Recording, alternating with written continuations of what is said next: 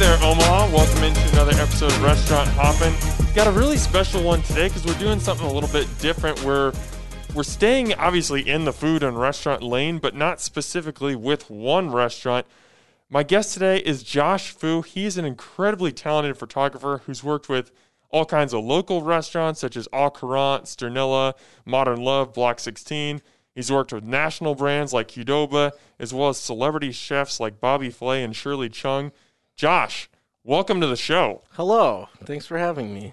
Yeah, of course. It's my pleasure. Now, I want to point out as we get started that you are more than a food photographer, that if people, whatever, want someone to hire for a commercial shoot, family or business portraits, engagement photos, all that stuff, you've got examples of that on your website, which are fantastic. But obviously, this is a food show, so we're going to talk about food. And on your website, in your bio, it says Josh Fu loves food, and then he loves art. So you have your priorities straight. Like, you are made for this show. Food is the first priority. So I kind of want to get into where that love of food comes from. And before you got into photography, you actually went to culinary school and worked as a chef at a couple of local restaurants.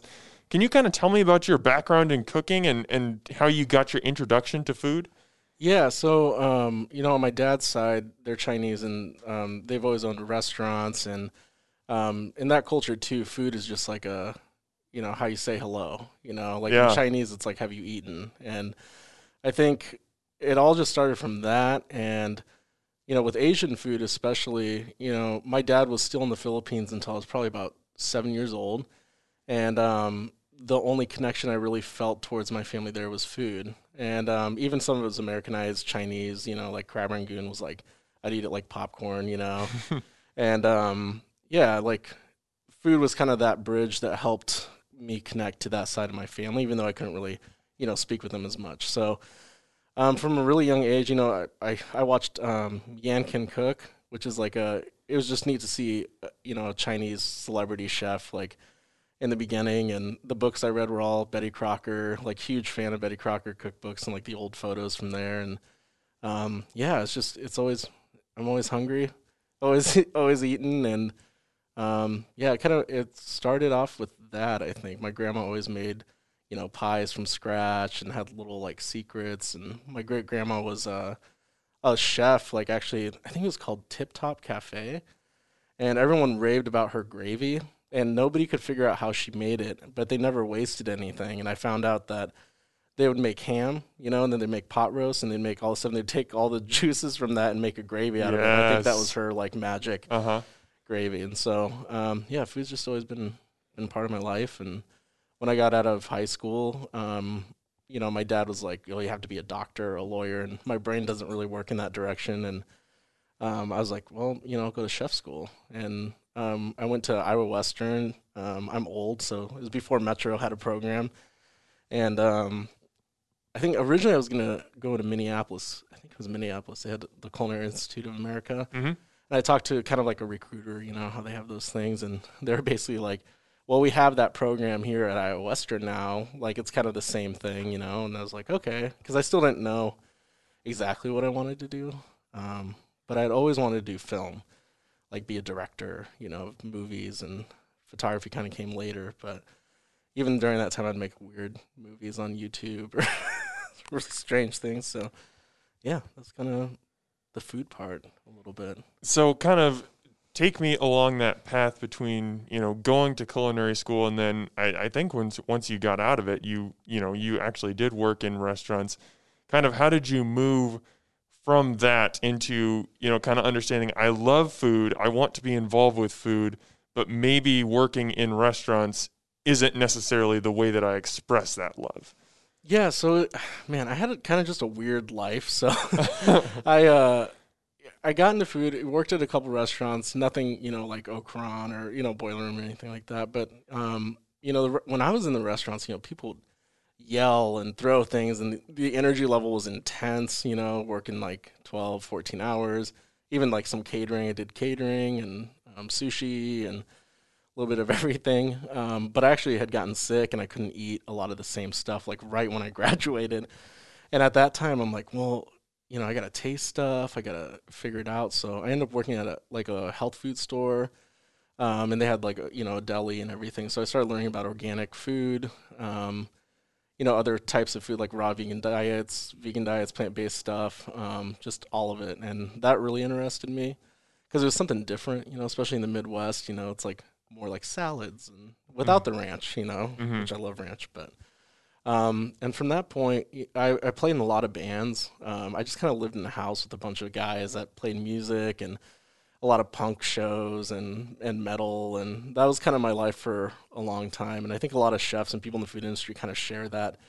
I've known a lot of chefs that weren't in bands, like Dave from Yoshitomo was in a band.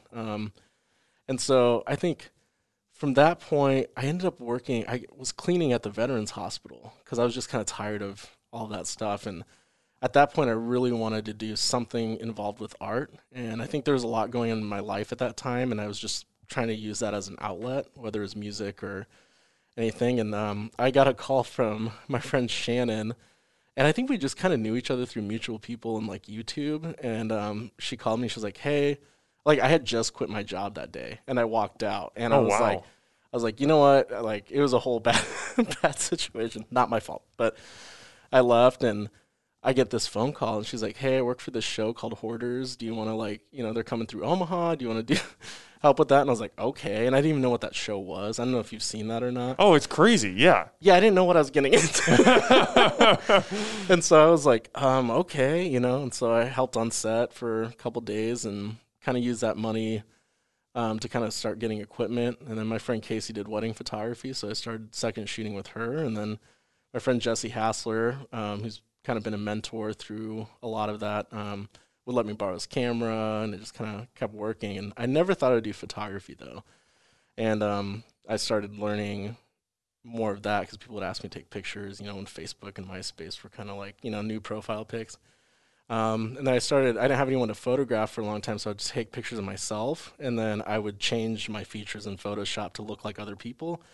And it just kind of went from there. And then one day, I started making recipes at home, started taking pictures of food. My friend Jesse, he's a producer now and everything. He was like, "Hey, have you ever thought about doing food photography?" And I was like, that's a thing? Like people, he's like, "Yeah, it's a thing." He's like, "You should do that." And I was like, okay. So I did a couple, and then Issa from Modern Love hit me up, and she wanted me to help photograph for her first, not her first cookbook. She's done a lot, but that was kind of like one of the bigger food shoots, and just kept tumbling. I don't know. So yeah, I in my research, I kind of found that interaction that you had with Jesse, where he asked you, "Hey, are you interested in doing food photography?" And you were like, "What's that?" Yeah. In that moment, if you can walk back to that conversation, was that like a light bulb moment of, "Hey, here's a way that I can merge these two things that I love. I have this love for food. I have this love for content creation, specifically, in creating imagery, whether that's videography or photography. This is a way that I can bring these together." Or in that moment, were you just so stunned where it's just like, what? What is this? I think I got really excited because he's the one that helped, booked me for the Bobby Flay shoot, out in New York. And and that was really fun. I was really nervous. I found out, I think 3 days before, that I had to leave. And it was just I had done photography before, so I first started a lot more in lighting. So it was nice to kind of have a little bit of confidence in that area, because for that shoot in particular, I had 15 minutes to photograph each dish in between their filming. And that meant moving the lights, putting them back, and then they had 2 food stylists, they had a propist. I couldn't touch anything, and so I had to direct everybody move that fork by a centimeter, do. Oh wow! And did that, and the whole time looking at Bobby Flay, I watched Iron Chef and all these other shows, and I was like, I can't believe he's standing right there, it's so weird. But I just kind of got thrown into it, so I think I was just constantly excited, and I remember being so tired after that shoot, but being really hungry, and I found this vegan dim sum place, and I ordered so much. The lady was like, "Oh, are other people joining you?" I was like, "No, this is just me." I'm sure yeah, yeah. And so excited would probably be the word, and I love, my favorite thing about food in general, and also food photography, is in the photography realm, it's creating a story. Mm-hmm. And food in general is just like something that brings people together. And, we're eating, so maybe we're not talking as much, or, maybe thinking a little bit more. And that's my favorite part. Like being able to, I mean, even day to day when I walk into any place, I always think about where the light's coming in. I'm thinking about, like with a lot of food shoots, especially we're kind of setting up more of like a family style dinner. I don't know why, but every time I walk into the space, I like to have a little time just to feel it out. And then I'm like, okay, like, did the parents get in an argument this morning? Like, where's the sun at? Like, are the shades open? Is there, I'm trying to think about the story around it. Even though the client or whoever isn't asking for that, I have to have a place that I'm feeling, and yeah, I don't know. I'm rambling probably. No, I know. I love it. I like that idea of where you're trying to get like a true sense of the place. Like, because I think how you photograph something might change based on the vibe of the restaurant, whether it's supposed to be elegant and upscale or whether, it's a block 16 where it's a casual eatery or, whether you're on a shoot with a celebrity chef like Bobby Flay, like the vibe and just, how everything is structured probably alters how you shoot that and the different angles you go from, the different mood you try to create in your photos, right? Yeah, I mean, even angle, I always think about, sometimes I ask a client, like, who is looking at this food, right? Like, I think about, okay, well, if it's like a teenager, it should be shot kind of at this angle. If it's a kid, like what perspective are we going to look at from that point? And because the people that are buying these products are also, visualizing it in the same way, even if it's like, ConAgra Foods, showing like TV dinners and things like that. And I remember what I thought, like I even remember shelf placement. I'm so weird, but like La Choy, right? Like the canned La Choy, terrible, like lo mein, has a special place in my heart. But, that was at like kind of like the lower middle shelf. Yep. And I was probably 5 or 6 when I had that. And to me, that was Chinese food. Being, in a small town, until my mom started being like, no, that's not. But yeah, so it's really about the story. And the two things I love the most in what I do are the people and, and food. And I think that's why I've been so drawn to chefs, like working in kitchens. Like I'm obsessed with the noises that are in them.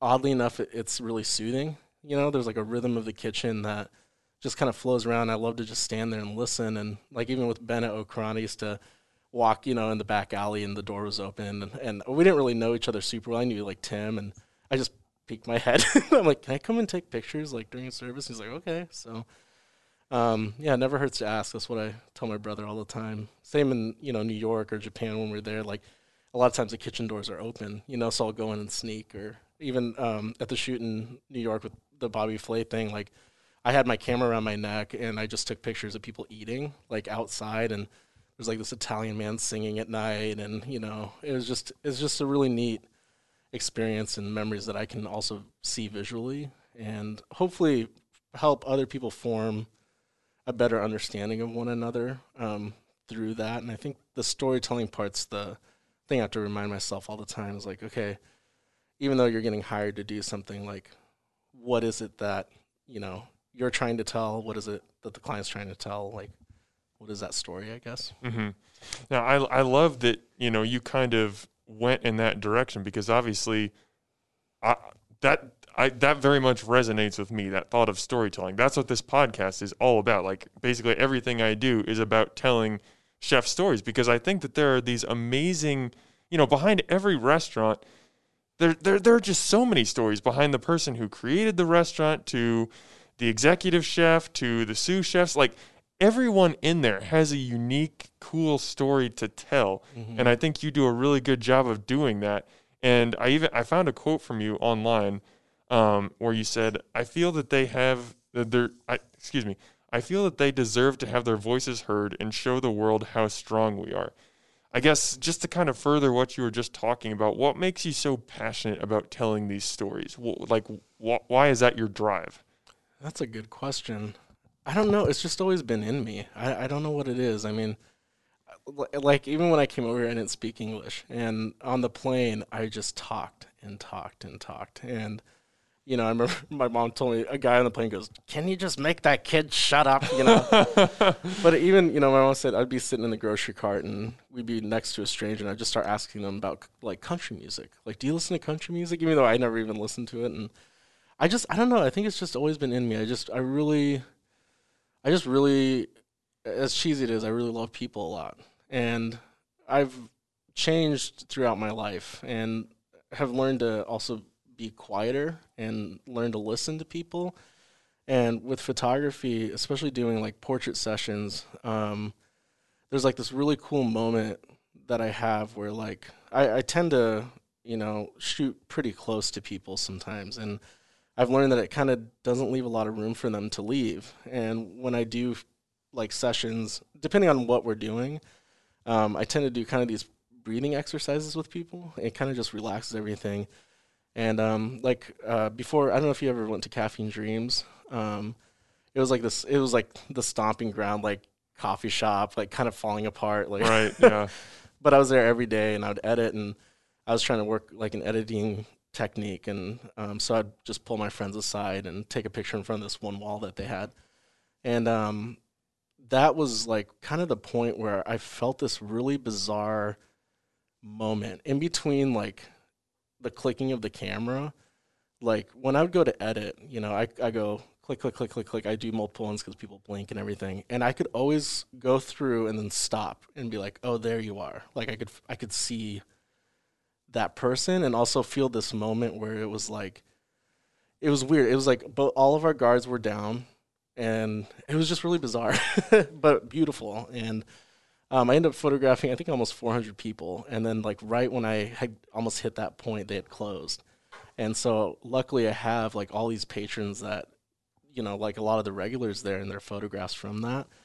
But that's when I really learned that, I don't know, like we're filled with images all the time and posting and, everything seems so loud and noisy, like, but it's just like those moments where things kind of die down a little bit and get quiet, where you kind of learn a lot about yourself and like the person. And for me, it was just kind of a personal practice of trying to build a better me through these interactions and noticing how much I had in common with all these people, whether it's like headshots for a company or doing food, like everyone I meet, there's this like connection that I just appreciate so much. And and so I just try to relate that to everything that I do, I guess, even in work. So I think that's so fascinating that you talked about that moment where, you're snapping all these shots and, you're going through and trying to choose which one you want to edit, and you find the one and you're just like, oh, that's you, where you like somehow understand a person. And while that sounds kind of weird, I also like, as someone who doesn't do photography, but as someone who's like looked at your photos, I can understand where you're coming from with that. Like there are these images where the person is looking right into the camera where you almost do feel like you're getting to know them somehow, like their personality is coming through. And there have been, and this might sound kind of weird, but there have been a number of guests that I've had on that I've met, for the first time, but I've seen them, whether it's in the Right Here, Right Now project, and we're going to get to that later, or whether it's just, a shoot that you've done with them where I've seen one of those pictures and I feel like I've met them before, even though I'm meeting them for the first time. Did it take some time to like develop that sense, or was that just kind of something that you had innately that you found when you were going through these pictures, you were able to kind of find that moment and capture that moment where you felt like you grabbed the person's essence almost? Well, in a weird way, I think, I won't get into it like fully, but there's a lot of things in my life that I've gone through that was, pretty tough. And I think even during that time, like at the coffee shop, I had just recently dropped all of this weight off of my shoulders and really got to this point where like I was just really excited to just be free. Mm-hmm. And I think that's what helped. And I think, there's a lot of photographers all over and everyone has their different approach in so many different ways. And for me, it was just like this weird, like, I don't know. It was, I could be honest with myself. I could be honest with other people. And then I could also maybe use that moment to, even in the conversations, like listen, take some of that burden off of their shoulders. And then I think we just kind of found these moments, and whether it's in 5 minutes or like 20, there's always these moments where like, yeah, like I was saying with images, right? Like you see something and people think a certain thing. And a lot of people bring that in when you put a camera in front of them. They already are thinking about their insecurities. They're thinking about how they're going to look, what their angle is, how can you Photoshop me this way? And I'm just like, and I know it sounds probably like cheesy, but I'm like you, like the people I'm photographing, like you are so special. Like you are so special. Like there's no one else. There's not another you, right? And that's enough. And I think I had fought so long before that, not realizing that about myself, that when it kind of hit me, and I'm still learning, when it kind of hit me, I was like, man, I would love someone to even just feel that for a moment, just like drop it, And yeah, I think it's just kind of about listening to yourself. And for me going into it, like you see all these other photographers and you could look at it and be like, oh man, I don't shoot like this. I don't do this. I'm irrelevant. I'm, like all of that.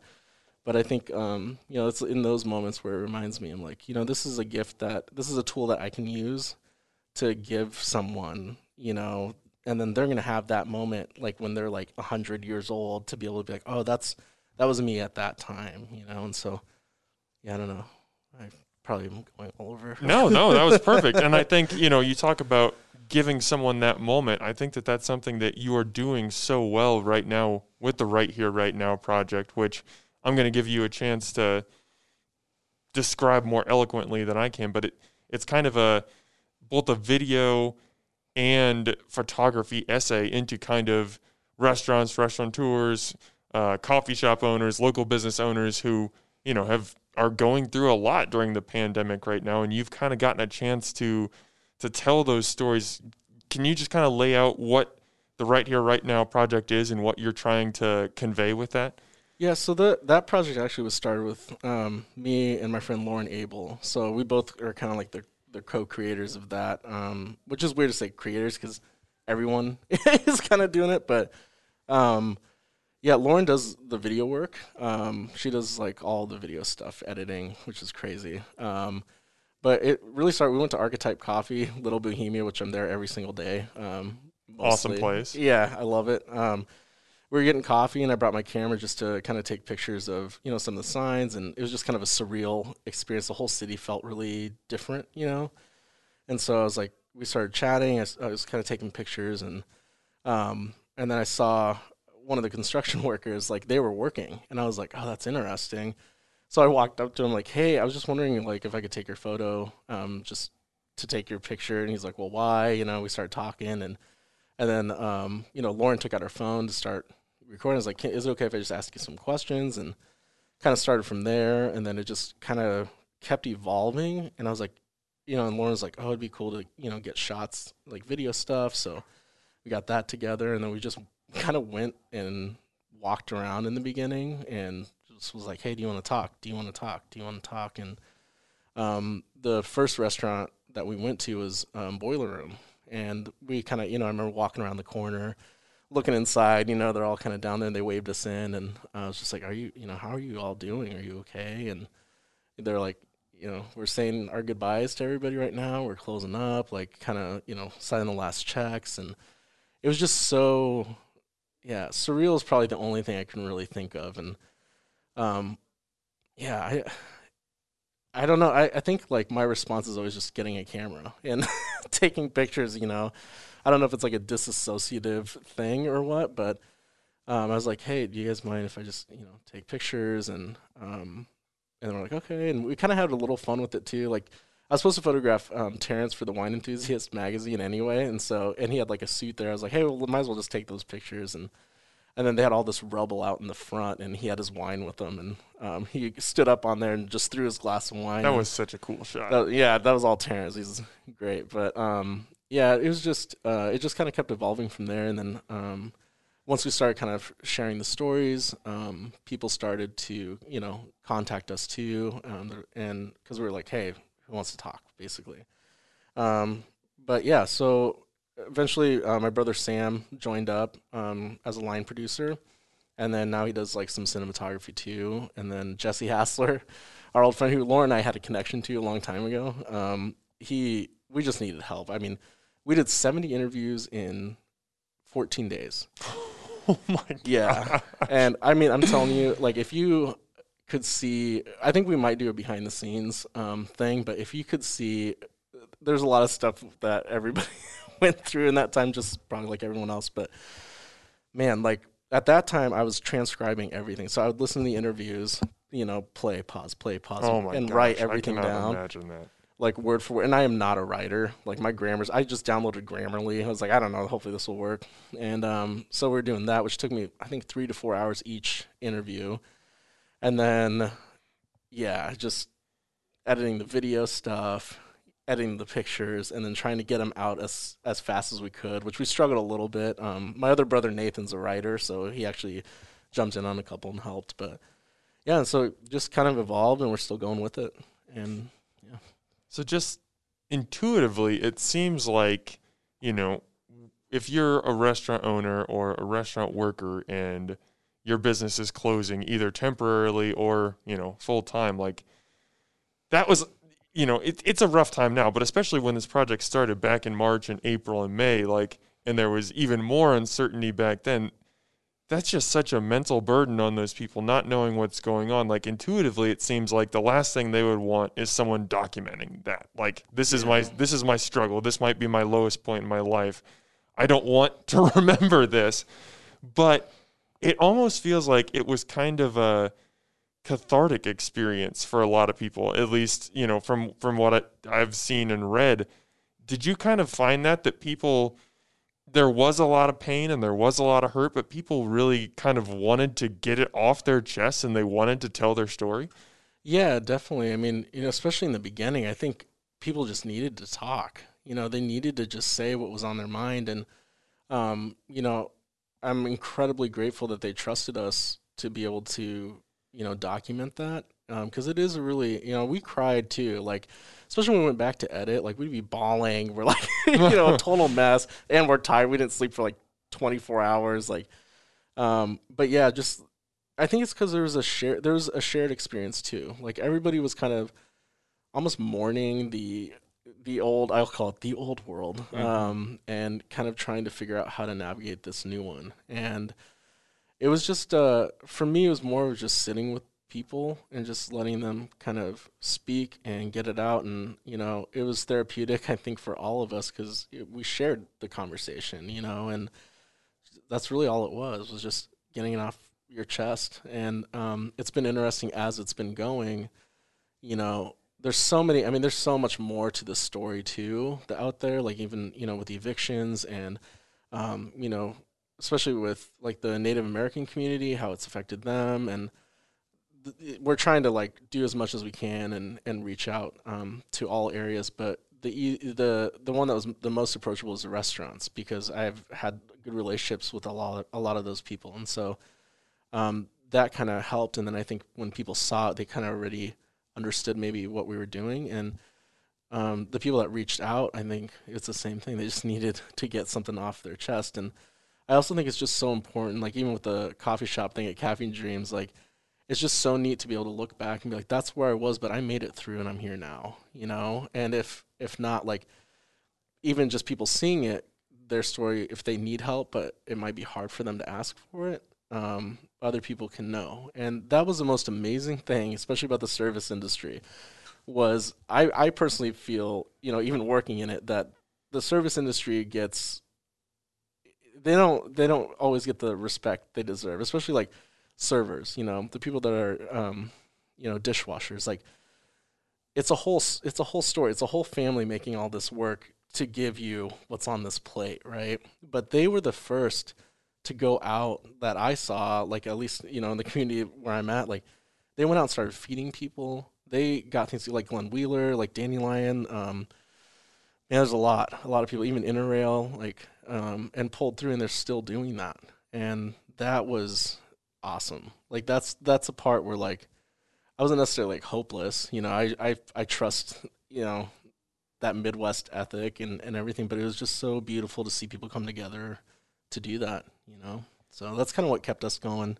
too, and just having these conversations. And obviously, it's sad when places close, but I think there's also been other outlets. Like I've seen places close and then they start like a new thing or whatever. So yeah, we're just kind of there to go along the ride and be like, if you want to say what's on your mind, we're here. So yeah. Are there any stories that particularly resonated with you, whether it was a particularly emotional shoot or the shoot went really well, or maybe it was a business owner that was really struggling and now, they crawled through, they made it out the other side, now they're doing better? Are there any stories that like just pop to the front of your mind where like, man, I remember that day so well? Yeah, all of them have their different kind of like, everybody has their own different story. Like some of the ones that really struck me, like especially like, Boiler Room being the first place and kind of experiencing that was just, a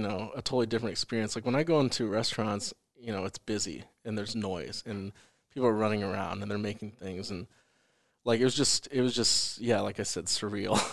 Surreal experience. I had a good conversations with the crew at Le Bouillon, and the Kathmandu Momo Station, like Sagar, like had good conversations with them. But honestly, the thing I can remember, it's a total bummer, but my dog actually passed away like through this pandemic, and it was like very quick. I like had no idea, and then having to navigate like, oh well, there's no way he's, we'd have to put him to sleep, and then we couldn't go in, and so we had to figure all these things out. And we ended up going to Scatterjoy Acres and doing a shoot there, and they're like this amazing like animal sanctuary.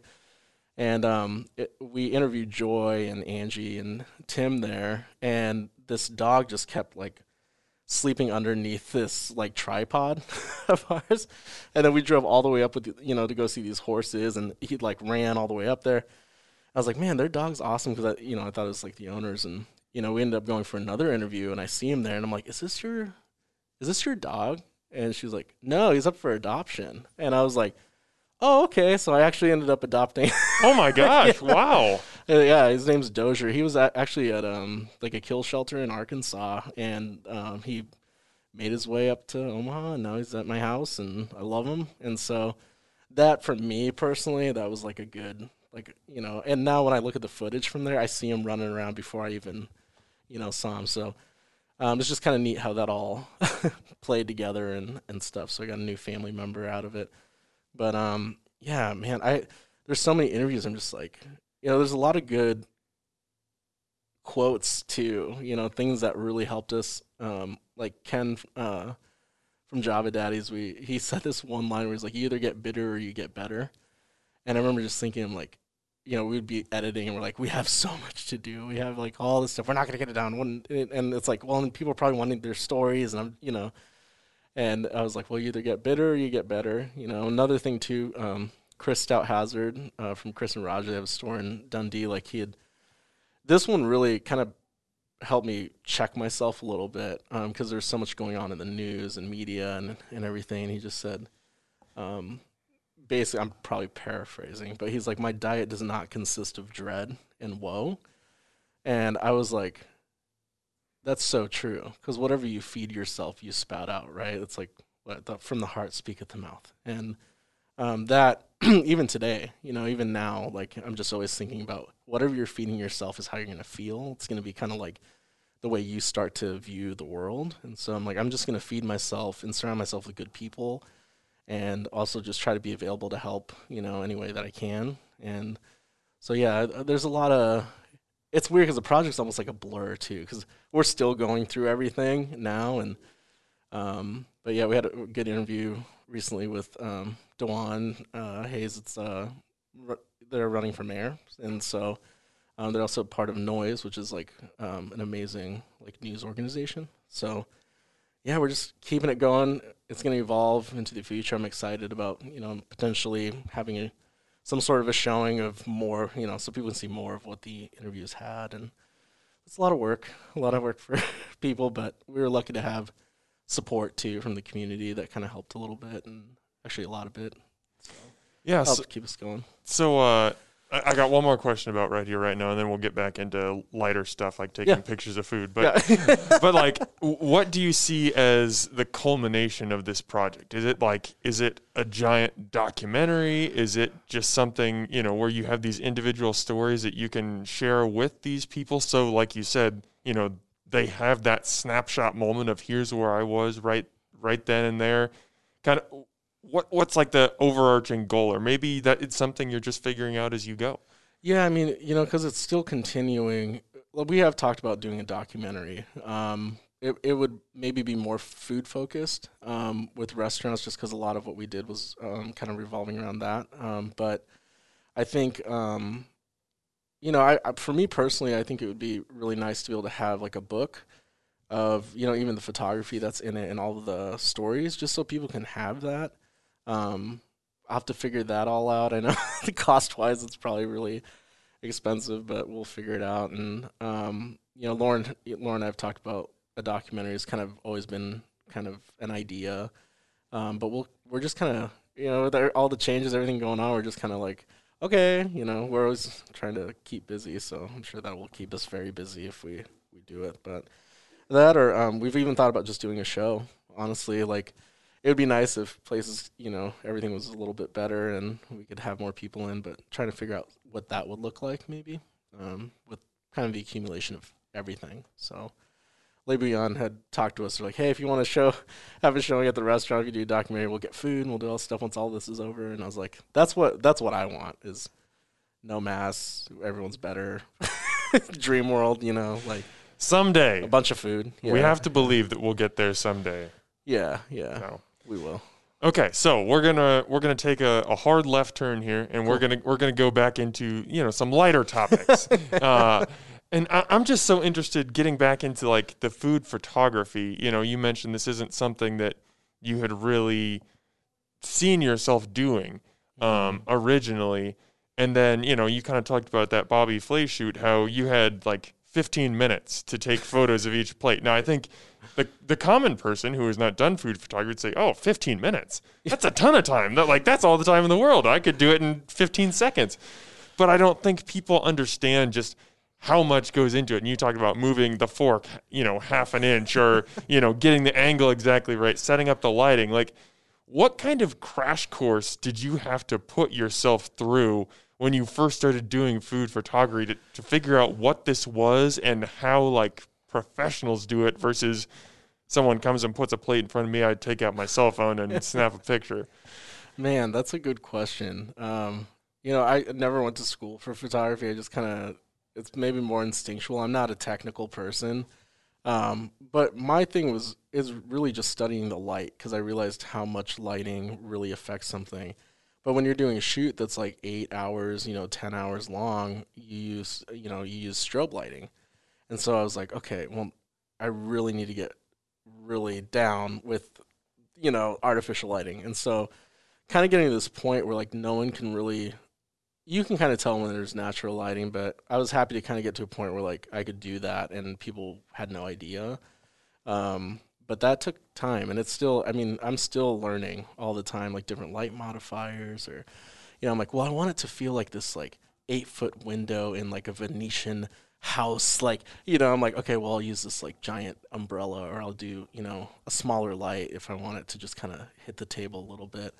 And then you have reflectors, little white bounce cards, and the gear that I shoot with is nothing, it's not billions of dollars or whatever. I just look at, okay, this is how much light comes out, okay, do this. And I have my bad days, I'm sure, where I'm like, can't get it right. But honestly, doing wedding photography really helped with the lighting, because we would do these receptions where, I remember I had to do a shoot at the Jocelyn. Have you, the Jocelyn Museum? Yeah. And the walls were this peach, there's this peach marble that goes all the way around, and the skylight, there's just windows. So a lot of photographers will bounce their light at the ceiling, and illuminate it. And I was like, oh, that's not going to work, because it's just going to go straight through the roof. And so I had to find a way to bend the light around everybody. So I had 3 different light sources hitting the walls around, so it wouldn't blind people too. Oh, wow. And I don't know how I figured that out, but that's what it's all accidental, I think, in hit or miss, and you just keep learning and everything. But yeah, I guess even for businesses, like you can do a lot with the cell phone now. Just kind of knowing, like, find a good window. Maybe bounce the light back.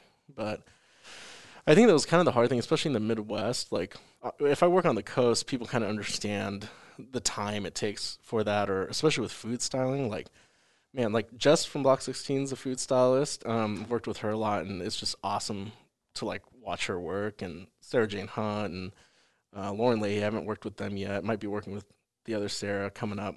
But just watching that, and then being able to just walk in and set up my lighting properly, and then I'm like, okay, this is like I don't have to touch burgers, or because I did some food styling in the beginning. I had like this like hardware box, like toolbox that I bring, but I'm definitely not a food stylist, and so there's a lot that goes into it, and I think through the pandemic too, like things definitely changed, like work wise, like especially with travel and stuff, and I've just been finding a way where because now like it helps to have so much social like content, and I'm like, okay, well, how can I work better with the restaurants with the budgets they have now to be able to like still get paid what I need to do the job, but also where it's not going to break the bank for them. And with that, it's just like, you could just send your pricing back. Oh, that's what's going to cost. But I just love it so much that I think that kind of balances it out. I'm like, okay, just tell me what you need. Like, we'll work it out somehow. But yeah, I mean, for bigger food shoots, like you should come along and just check it out sometime and, love that. see, yeah, it'd be interesting. There's a lot. I when I got into it, I had no idea. Like, I was like, what is this? What's a food stylist? Like, why are you putting sponges and like, mashed potatoes? But when you see it, it's, it's fun. So. Okay, so wait, I was going to ask you about this, and you just teed it up perfectly. Like, Cool. kind of talk to us about the role of, the food stylist working with the photographer, because I think a lot of people, when they think of food photography or they see, a food photo shoot, they think the photographer is coming in, they're adjusting the scene, they're setting all the food up, they're doing everything. And maybe that's the case at some of your shoots. I don't know. But I mean, you tell me, like, is that how it usually goes? Or like, what is the role of a food stylist? Just kind of how does the setup work? Yeah. So, man, it's just great to have a food stylist. It always depends on people's budgets and things like that. Usually I'll work with a food stylist for like bigger companies. And some local restaurants too. When it comes to like more local stuff, I'll usually just work directly with the chef, and kind of let them know like, okay, if you're gonna do a burger, I need that separate from this. I need this. I almost have it down to like, like the timing of if I have to shoot like a drink with real ice, for example. Like food stylists have all these different types of ice that they'll use, and it's like like acrylic ice sometimes. Yeah. And but when I have to shoot, like I did a shoot in Des Moines for a hotel, and they didn't have a stylist on the shoot, and I was like, okay, they brought the drink out, and in my head I'm like, I have 20 seconds to maybe a minute before I'm gonna notice this weird water line at the top of it, because the temperature in that hotel was like warmer than it was in the other room, or just weird nerdy things like that. And but a food stylist, they go in and just work it, and like you'll see the back of a burger,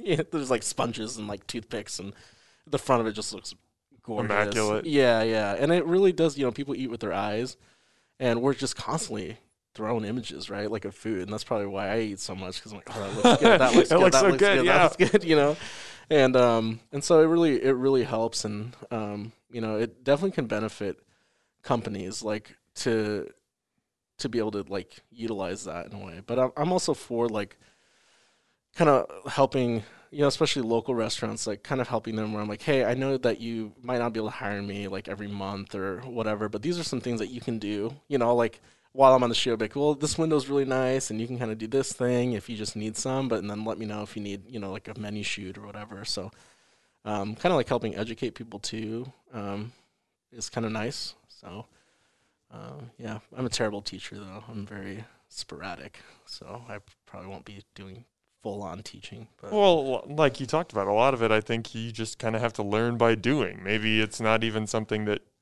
needs to be taught, but it can be kind of innate. But Yeah. I love the idea, that you kind of talked about of the importance of food photography. And this is something that I've learned more and more over the last couple of years is I started doing all this, writing a food blog, and I still have a website where I write restaurant reviews. Mm-hmm. I can write the most beautiful, eloquent reviews, and it won't get near the response or near the interaction as if I post like one beautiful picture. Mm-hmm. And I've really started to place a lot more importance on pictures and not just like snapping something quick as soon as a plate arrives and then moving on, but trying to be intentional about if I can make this plate of food look as beautiful as possible, that's going to entice more people to come here versus just saying the food was excellent or even eloquently describing the flavors. And Mm-hmm. I want to give an example of this is you actually reached out to me a couple weeks ago, and you had just come off a shoot at a place called Shahi Indian. Shahi Indian downtown Omaha. And you said, hey, have you ever heard of this place? Like, I just did a photo shoot here. The food's really good.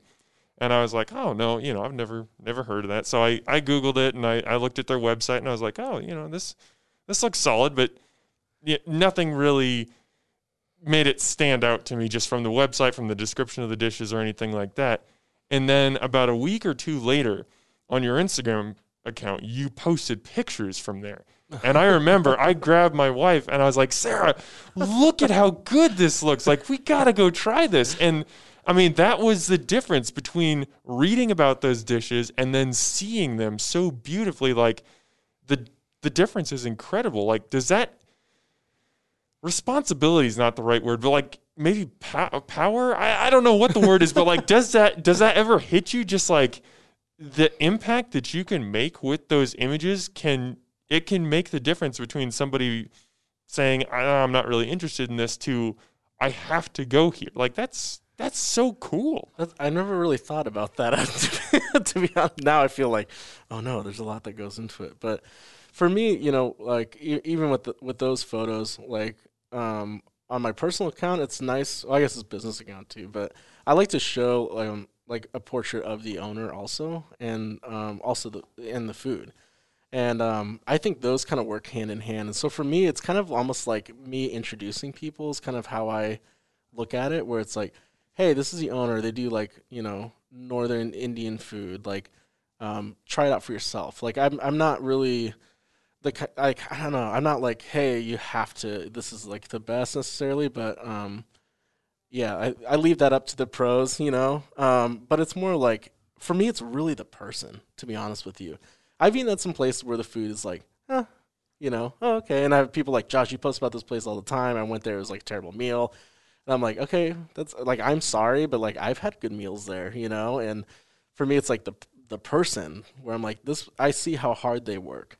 And even though you might not understand like that, like these dumplings come from this area and they're going to be greasy, because that's how they make them with like, chili oil and like all raw garlic. Like somebody mentioned, they're like, dude, they put all this raw garlic on it. They didn't even cook it. I was like, well, that's how they serve it, So some of it, it's kind of like, I look at it like when you go to someone's house to eat, right? And it's like, it might not be like this, Michelin star meal, but it's, like, it's like a meatloaf or, like you're not going to, I don't know. My approach is maybe a little different. It's like, here's a person. This is what they make. You do it. You check it out and tell me what you think. But for that shoot, man, like she let us have all the food from what was there. And Indian food like gets better when you like let it. Like I love Indian food even after the next day after in the fridge. I'll eat that. But man, I really liked it, and it was like I love spicy food, and yeah, it was really good. I was like, this is a good place, especially for lunch, and yeah, it's just fun. I don't know. Okay. We're running up against it on time, but I've got at least one more question that I have to ask you about here, and that is, you got a chance to work a couple of years ago with Chef Shirley Chung, who is, I mean, I've never met her or anything, but she's been on 2 seasons of Top Chef, which my wife and I are obsessed with, and we love her. She is just like so awesome on that show. And again, we don't know her in any way, but she seems like such a cool person and someone that would be so fun to meet. And she did a dinner a couple years in a couple years ago in Omaha. I believe it was at the Boiler Room. That's where the photos were at. Yeah. Yeah. So I guess just open-ended question, like what was that experience like getting to work with someone on that level, and what was she like? Honestly, she reminded me of my aunt. Like I don't know. It was awesome, and the big Omaha was going on, and she had been asked to come up and do this dinner, and that's kind of how I kind of got in there. And she's super like nice, super like really personable. We had really good chats about Chinese food and kind of some of the projects that she was starting, and we just had a really good time. I actually have a couple pictures. There's one where like it was really cold actually that day, and she like had this tear going down just because it was cold. And I took it and we were laughing because it looks so dramatic, like she's like looking off in the distance, she has this tear. And but yeah, like I'm a huge fan of Top Chef, so I was like really nervous, and I think it helped having Tim there. But she made me like this vegan meal, and it was really awesome.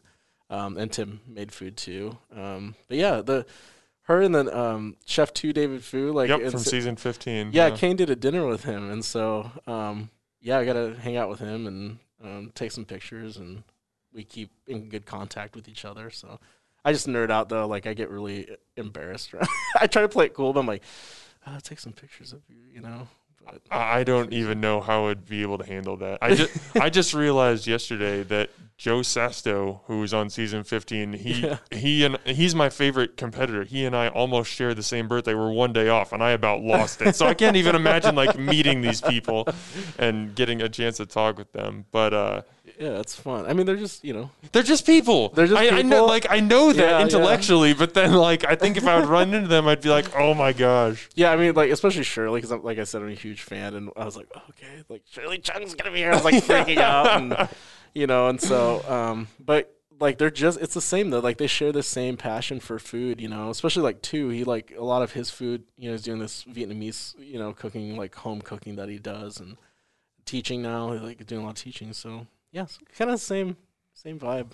Mm-hmm. Cool people. All right, I'll get you out of here on this one. You mentioned to me that you're working on a documentary project with Kana Atkinson and Kano. You're also kind of working on a project with David Utterback of Yoshitomo. You've obviously got Right Here, Right Now going.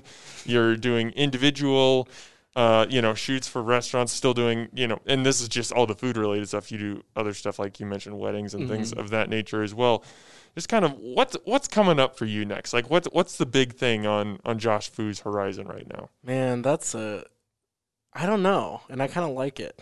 Stay mobile. Yeah, last year was kind of a crazy ride, and I'm just kind of feeling out where this year's gonna take me. And but yeah, like my brother Sam's been doing a lot of video work now, and kind of on his own. Like, and the thing we love to do the most is like just go into restaurants on our days off and just start filming. And luckily, a lot of people, it's not weird to them anymore. Like, oh, it's them. Like, and so it's been really awesome watching him doing stuff now, and because he was not a food person, so it's just been fun to watch him partake in that. But Kane's documentary, like we've been kind of working on that. I actually just talked with him yesterday at Jesus's pop-up, which was. Oh, those tamales. Dude, like, his food is good. And those beans, I keep talking about those beans. I don't know what he did to those beans, but they were fantastic. So, but, I talked to Kane, and we're going to, start filming and doing more things. And, yeah, we've been following him around. We didn't even know each other when we started that. Oh, really? We hopped on a plane to San Francisco. We didn't really know each other, and then we ended up becoming, like, super good friends. Him and his brothers and stuff, and family. But... yeah, all of those things I'm just trying to work on, and then also business-wise, I moved into a new studio space, and that's been nice to be able to have people come in and do individual portraits, like a lot of headshots and things like that. So kind of working more, trying to do more business stuff. And we also started an online store called Yearland during this whole thing too, because I have a shopping habit and I have to sell things now. Oh, you're so lazy. Just nothing going on in your life. I know. It's nuts. Yeah, I have a love for antique cookware, and I've because of my excuse was food shoots, but I've collected so much, and I was gonna donate it. And Lauren, the cinematographer right now, she's like, "You need to sell this stuff because it's good." And I'm like, "Okay." So we have like 500 items that I just photographed, and I bought some more today. So.